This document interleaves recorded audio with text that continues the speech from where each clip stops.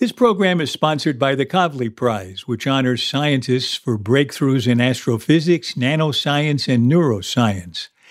The Kavli Prize is a partnership among the Norwegian Academy of Science and Letters, the Norwegian Ministry of Education and Research, and the U.S.-based Kavli Foundation in Los Angeles, California.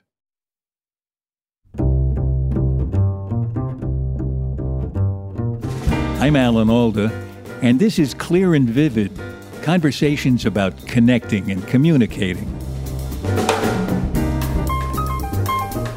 Inflation is a proposed answer to the question, what was the bang of the Big Bang, in the sense of what propelled the Big Bang? What is it that drove the universe into this period of gigantic expansion, which we're still experiencing? The universe is still expanding. What was the force that caused that to happen?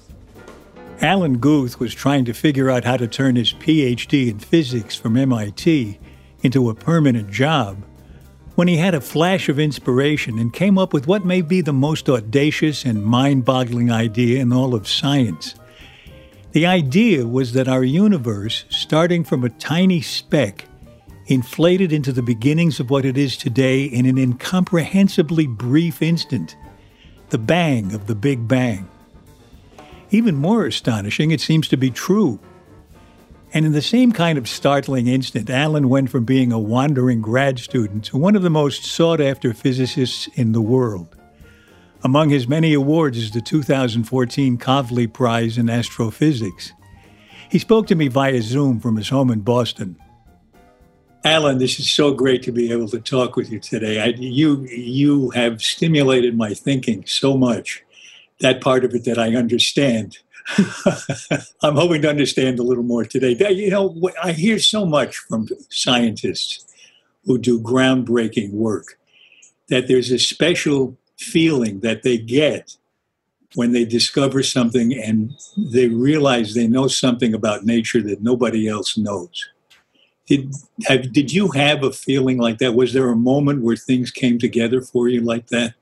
Yeah, there very much was. It was late at night in December of 1979 when I was studying the behavior of a certain kind of universe model and realized that the mechanism that I was looking at meant that at 1 second after the Big Bang, the expansion rate had to have been just right to an accuracy of 1 part in 10 to the 14th, the 1 part in 1 followed by 14 zeros. And there was no explanation for why the universe was expanding at exactly that rate. And this mechanism that I was working on, which came to be called inflation, turned out to explain it. And I was tremendously excited. I wrote down in my notebook, spectacular realization with the double box around it. And I was incredibly excited, but I should say I was also rather incredibly nervous about it because it certainly seemed too good to be true. If it was this simple, why hadn't dozens of other people thought of it before? How long did it take for that nervous feeling where you were challenging the idea that you were so excited by? How long did it take for that to sink in? I guess it took certainly several months. I think the main thing that ultimately gave me confidence in the idea was the fact that I went around giving talks about it, and other physicists became excited about it and didn't see anything wrong with it. What is it actually? What is inflation? How would you describe it so I can get it? Sure. Inflation is a proposed answer to the question, what was the bang of the Big Bang, in the sense of what propelled the Big Bang? What is it that drove the universe into this period of gigantic expansion, which we're still experiencing? The universe is still expanding. What was the force that caused that to happen? And inflation proposes an answer, which is that the force that propelled the Big Bang was in fact a repulsive form of gravity. Now, as I understand it, inflation happened in an extremely short period of time and expanded the universe from the size of something that it weighed a gram. Right? You got it right? A gram to something huge, almost where we are now, or something closer to where we are now than a gram. And a tiny, tiny fraction of a second, right? That's right. That's right. Maybe, well, we don't really know the numbers precisely, but something like 10 to the minus 30 seconds. I think it was a revelation to me, and check me out if I got this right, that nothing travels faster through space than light, but the universe was expanding way, way faster than light. Yeah, that is because true. space itself was expanding. It wasn't something traveling through it. Yeah, no, those are exactly the right words. General relativity allows space itself to stretch, and general relativity has a firm limit on how fast things can move through space. That is limited by the speed of light. But general relativity has no limit to how fast space itself can expand. So how fast was it expanding? Was it doubling every unit of time or Yeah, no, more? you're exactly right. It had. Did it have to? It had to double, at least double, and maybe even more than double, or what? That's right. The expansion was exponential, which meant that it doubled and redoubled and redoubled. For inflation to succeed, it needs about 100 doublings. And how long each doubling takes depends on different versions of the theory, but something like 10 to the minus 35 seconds.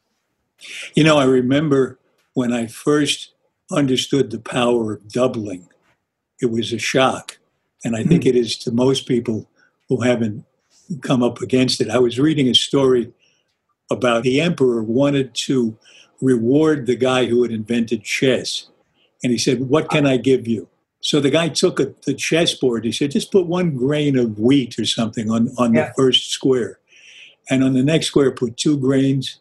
Next square, put 4 grains. Keep doubling until you get to the end." And when he got to the end and covered all the squares, how much grain was at stake?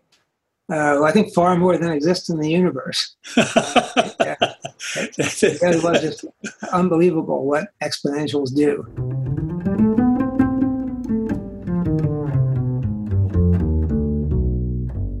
This is an extraordinary idea, this idea of inflation.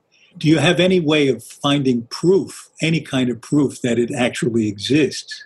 Well, the answer is yes. And I have to admit that when I first started thinking about inflation, it certainly sounded to me like a great idea and a very plausible explanation for how various features of the universe came to be. But I never really thought there would be actual tests. But it turns out that the experimenters have astounded me. The most precise tests, I think, come from precise measurements of the cosmic microwave background. Which is what? What is the cosmic background? It's radiation that we receive from all directions in the sky, which we interpret as the afterglow of the heat of the Big Bang. So it really gives us an image of the details of what exactly the Big Bang looked like. The cosmic microwave background radiation is almost completely uniform in all directions. The intensity of the radiation is uniform to a few parts in 100,000. But it turns out that the very clever experimenters have figured out how to make measurements much more precise than that. So they see a whole pattern of small hot spots and cold spots. And inflation makes predictions for what this pattern of ripples in the cosmic microwave background should look like. And those patterns really match up almost exactly with what inflation predicts. And to me, that's just totally mind-boggling. I never would have thought it could be measured. I find it totally remarkable.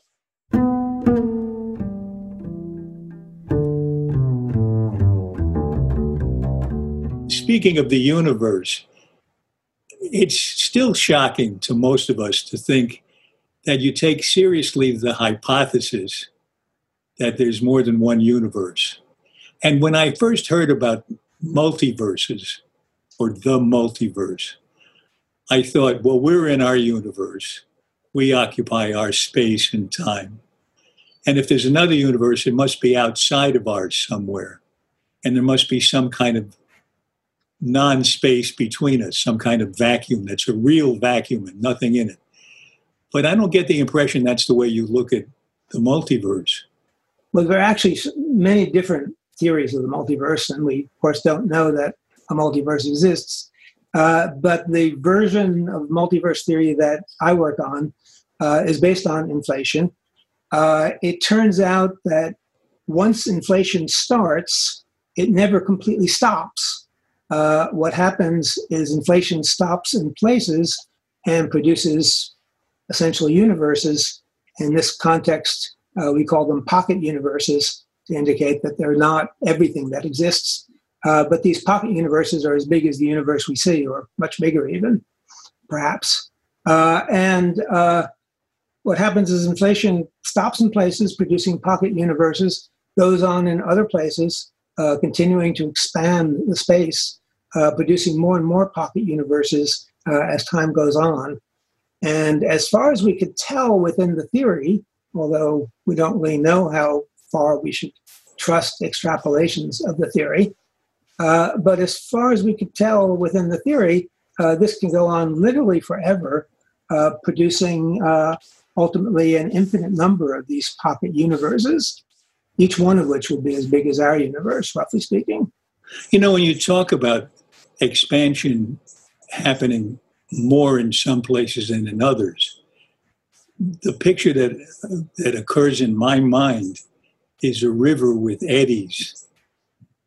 And those eddies become discrete objects on their own, regardless of the flow of the river. The river keeps moving on, but something collects in a certain place.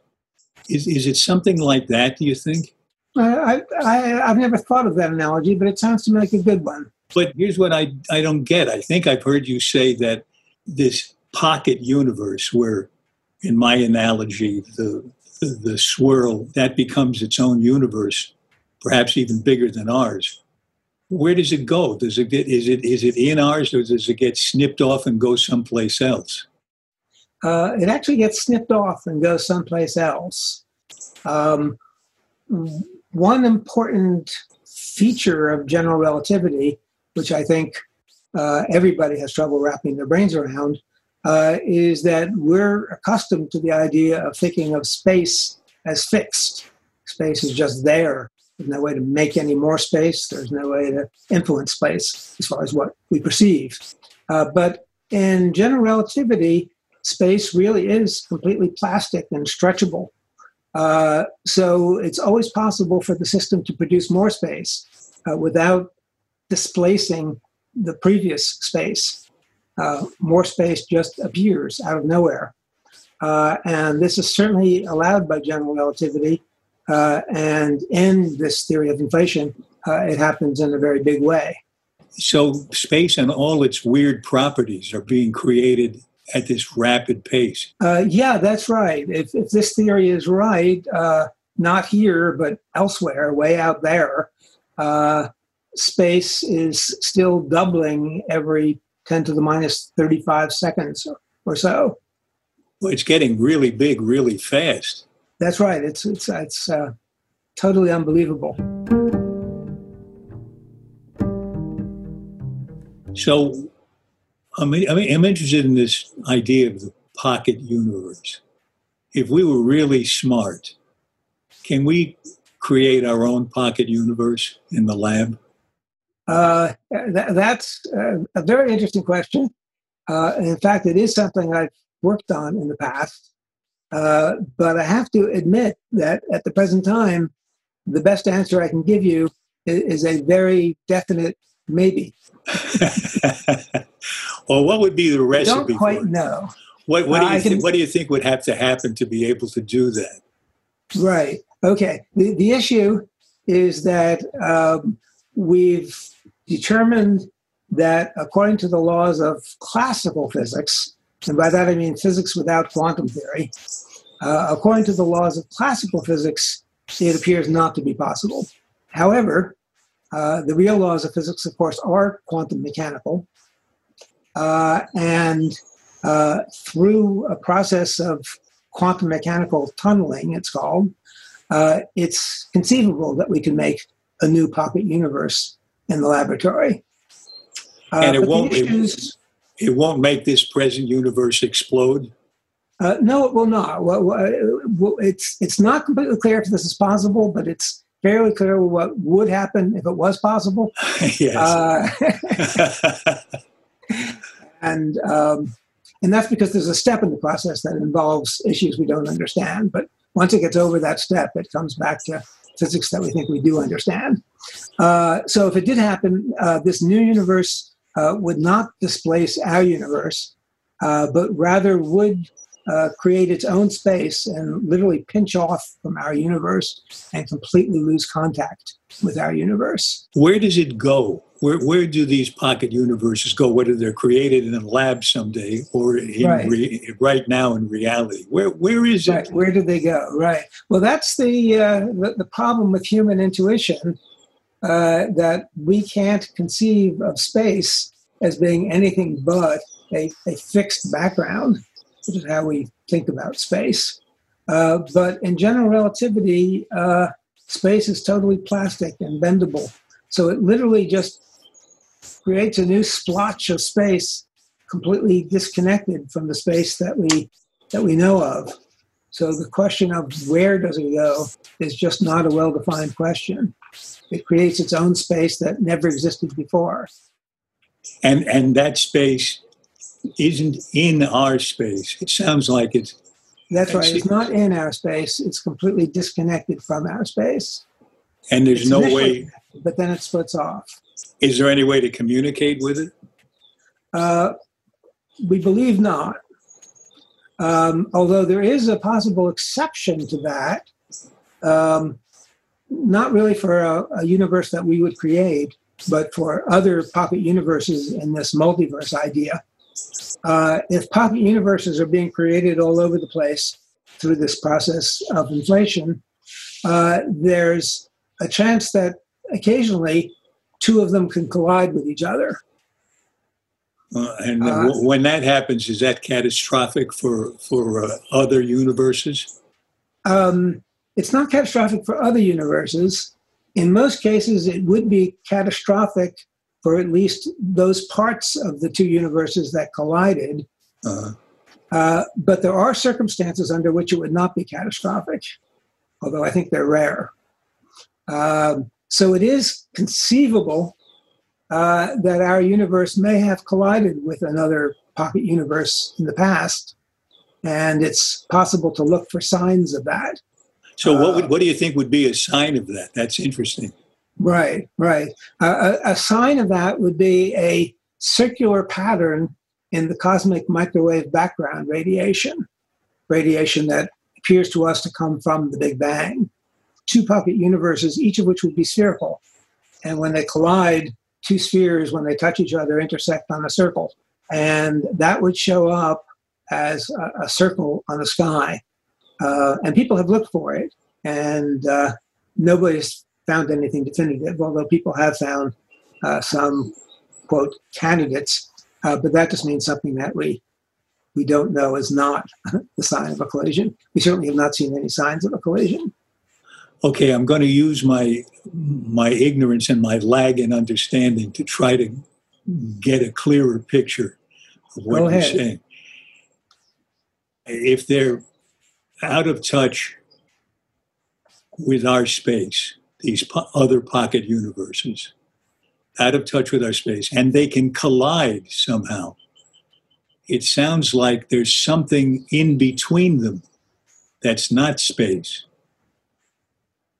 But that doesn't sound like what you're saying.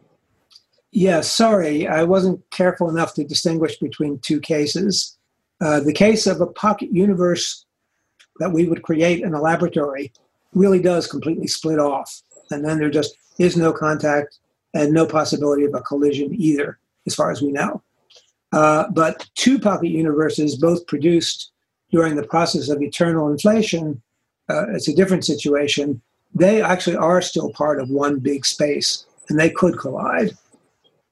And yet, although they're part of the same space we occupy, we don't see them unless they collide, and then we see a circle in the sky. Exactly.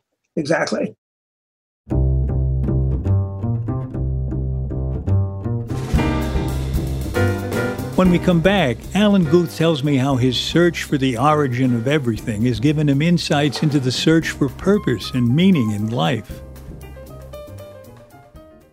Our program is sponsored by the Kavli Prize, which honors scientists for breakthroughs in astrophysics, nanoscience, and neuroscience that transform our understanding of the very big, the very small, and the very complex.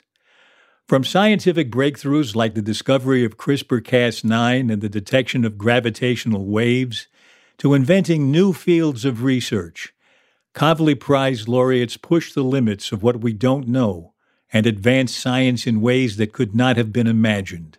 The Kavli Prize is a partnership among the Norwegian Academy of Science and Letters, the Norwegian Ministry of Education and Research, and the U.S.-based Kavli Foundation in Los Angeles, California. The Kavli Foundation's mission is to advance science for the benefit of humanity. The foundation supports basic, curiosity-driven research in astrophysics, theoretical physics, nanoscience, and neuroscience through a constellation of Kavli institutes at academic universities internationally, and through programs that support public engagement with science, enhancing how society encounters science, interacts with it, and uses science in their daily lives. I want to thank all of you who have signed up to support Clear and Vivid on Patreon. It really helps us to bring you conversations with some of the most interesting people out there. Along with our sponsors, you make Clear and Vivid possible. If you haven't become a patron yet, here's how it works. If you visit patreon.com/clearandvivid, you can subscribe for as little as $2 a month to get advance news about coming shows and get listed on our virtual wall of generous benefactors, and there's even a modest bit of swag. If you go for a higher level of support, there's a lot of fun stuff coming your way. Videos and audio clips of moments with our guests that were fascinating but didn't make it into the show. Bonus episodes of behind-the-scenes chat as my producer Graham Chet and I put the shows together. Plus, for our top subscribers, a monthly video conference with me. That's been a wonderful experience. I love meeting the thoughtful, engaged people who listen to our podcast. And I'll even record a personalized voicemail message for your mobile phone. If you'd like to know more, just go to patreon.com/clearandvivid. And remember, you don't have to become a patron to keep listening to the show. You can continue to listen for free. But you can get an awful lot of fun extras if you do become a subscriber. And most importantly, your patronage directly funds our work with the Aldous Center for Communicating Science. So join us at patreon.com/clearandvivid. That's patreon.com/clearandvivid.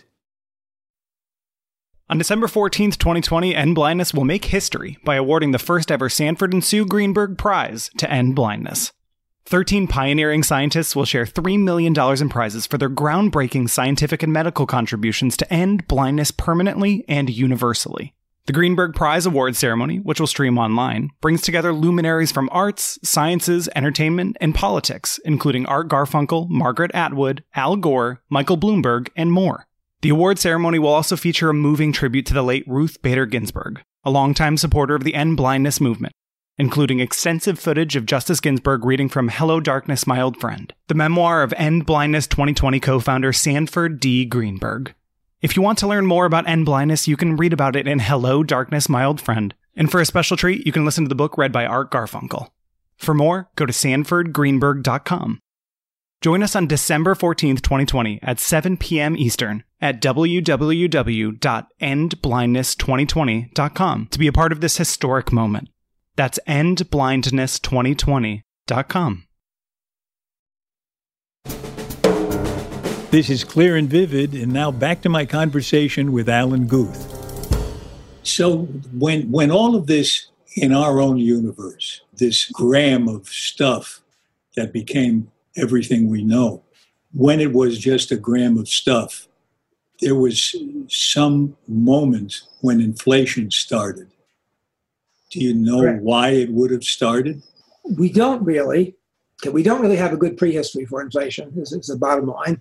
The beauty of the theory is that once inflation starts, the laws of physics that we think we understand take over and really drive the expansion in a very definite way, which hardly depends at all on how exactly it started.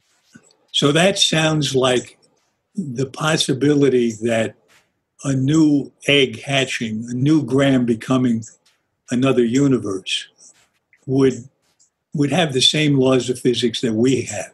Or does it allow for different kinds of sets of laws? A very interesting question. And the answer is kind of nuanced. In principle, if we could make enough measurements at high enough energies, we would see the same laws of physics everywhere. But what we would see at the energies where we actually make experiments could be very different in different pocket universes. And by very different, I really do mean very different. The whole spectrum of the whole set of types of particles that exist could be different. The way those particles interact could be completely different. Even the dimensionality of space could conceivably be different from one pocket universe to another. We live in 3 dimensions of space, but that might not be the same everywhere. A good analogy might be living in air versus living in ice. In principle, the laws of physics are the same in air as they are in ice. But if you were living inside an ice cube and did not have enough energy to melt the ice cube, so the ice cube appeared to be just a fixed piece of your surroundings, you would have a very different idea about what the laws of physics are than you would if you were living in air.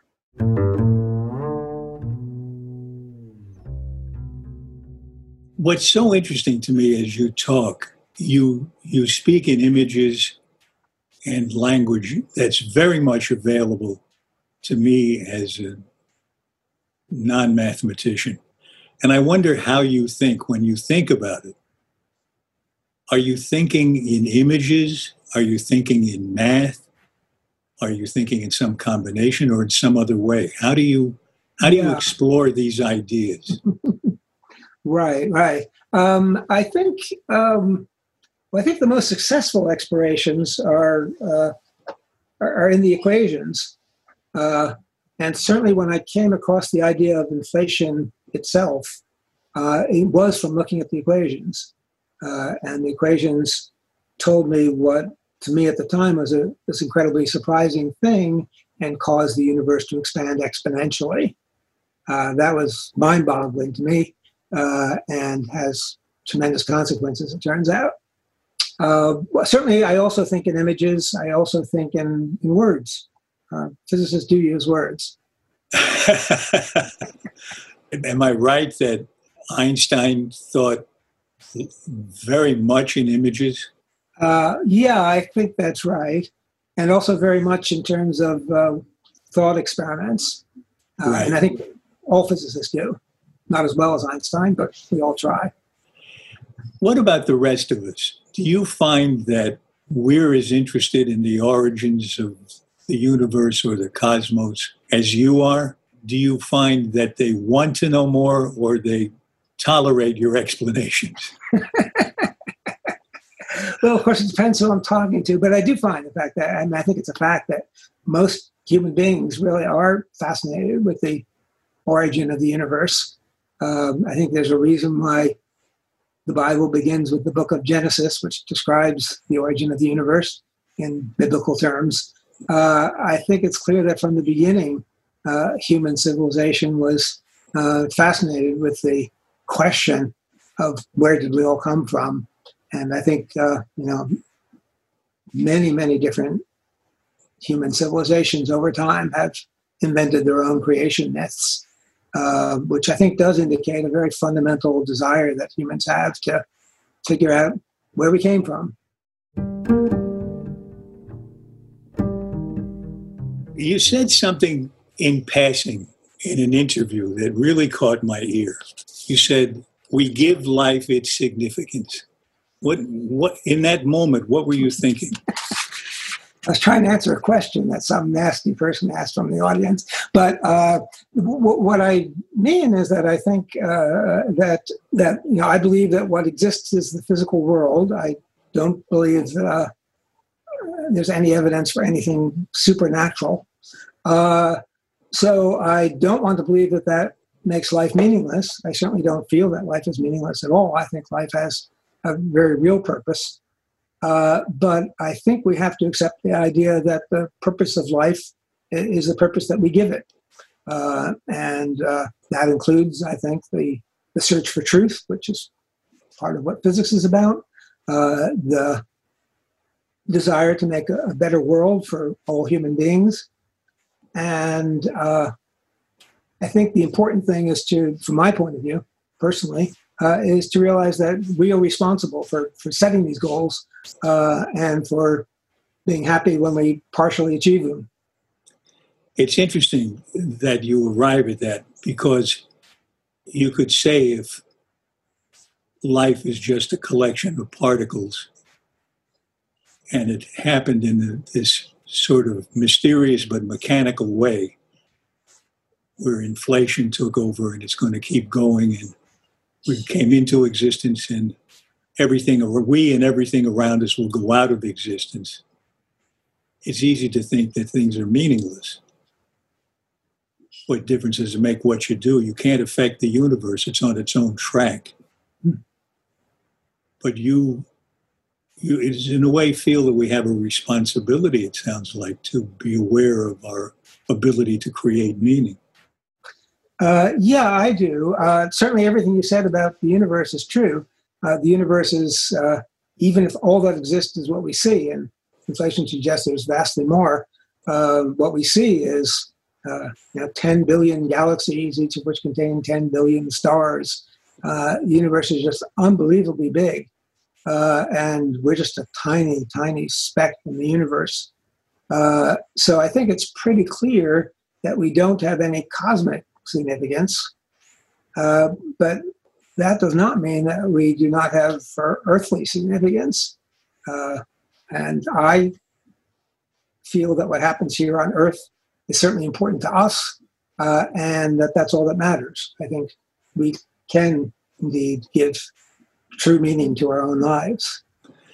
It's as though a common enemy can sometimes bring us all together, and here the common enemy is the end of existence. Right. We might as well band together and make something happen that's worthwhile. Yes. This has been a wonderful conversation. I think we're coming to the end of it in terms of the time and space that's available to us. But we usually end our shows with 7 quick questions that invite. They're not gotcha questions. They're generally sort of vaguely related to communication. And the first question may seem odd coming after our conversation, but you might come up with a surprising answer. What do you wish you really understood? Well, if you let me answer in vague terms, it's the physics of the universe. How was the universe actually created? What are the underlying laws of physics that allowed the universe to become created? And maybe even the bigger question of where did those underlying laws of physics come from in the first place, which I think we really just have no idea about. How do you tell someone they have their facts wrong? One tries to do it politely. But it almost never works anyway. So I was waiting for that part. Try to be polite. What's the strangest question anyone has ever asked you? I think you just asked it. Okay. How do you stop a compulsive talker?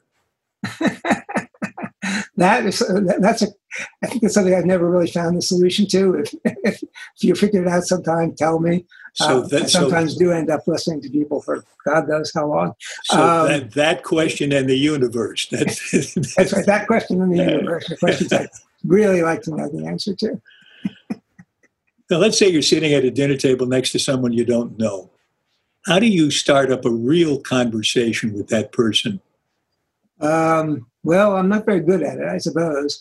I think the best way is to ask some questions to try to find out what the person is about, what the person does, what the person is interested in.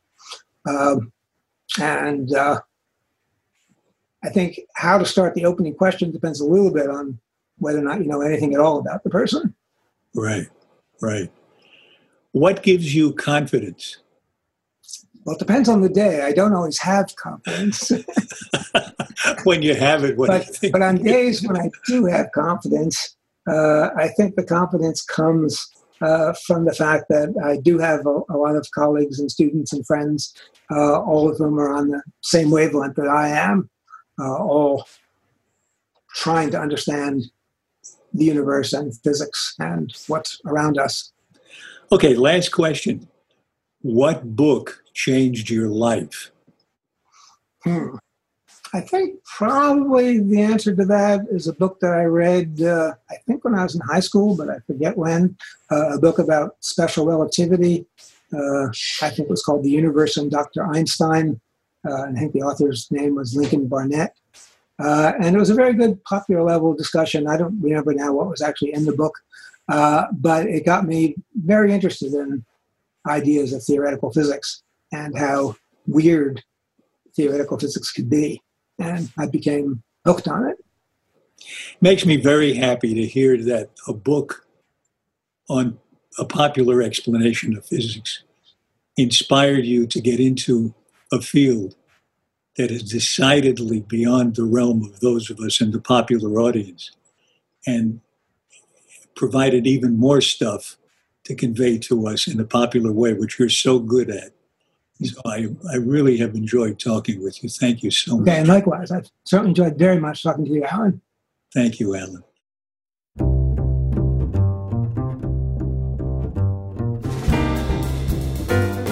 This has been Clear and Vivid. At least I hope so. My thanks to the sponsor of this podcast and to all of you who support our show on Patreon. You keep Clear and Vivid up and running. And after we pay expenses, whatever is left over goes to the Alda Center for Communicating Science at Stony Brook University. So your support is contributing to the better communication of science. We're very grateful. Alan Guth is the Victor Weisskopf Professor of Physics at MIT. Alan is the author of The Inflationary Universe, The Quest for a New Theory of Cosmic Origins. His many awards include the 2014 Kavli Prize in Astrophysics, and in 2005, he won a Boston Globe Prize for having the messiest office in the city.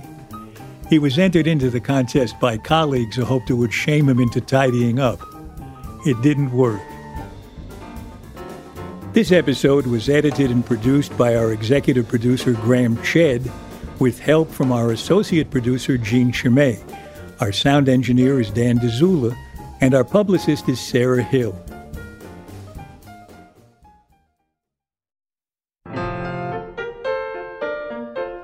Next in our series of conversations, I talk with Jared Diamond. He's probably best known as the author of the groundbreaking book Guns, Germs, and Steel. His newest work, Upheaval: Turning Points for Nations in Crisis, could hardly be more timely. And yet, unexpectedly, in the nation's and the world's most urgent crisis, he finds hope. I'm cautiously optimistic that COVID is going to force the world to acknowledge that we have a global problem that requires a global solution. And once we've got a global solution for COVID, we will then have the model to seek a global solution for climate change and inequality and these other big problems. That's why I'm cautiously optimistic that this tragedy of COVID may, for the first time, motivate the world to adopt global approaches to global problems. Jared Diamond, interestingly, applying lessons learned from his psychologist wife to the crises facing the world. Next time on Clear and Vivid. You can subscribe to our podcast for free at Apple Podcasts, Stitcher, or wherever you like to listen. For more details about Clear and Vivid and to sign up for my newsletter, please visit alanalda.com. And you can also find us on Facebook and Instagram at Clear and Vivid, and I'm on Twitter at Alan Alda. Thanks for listening. Bye-bye.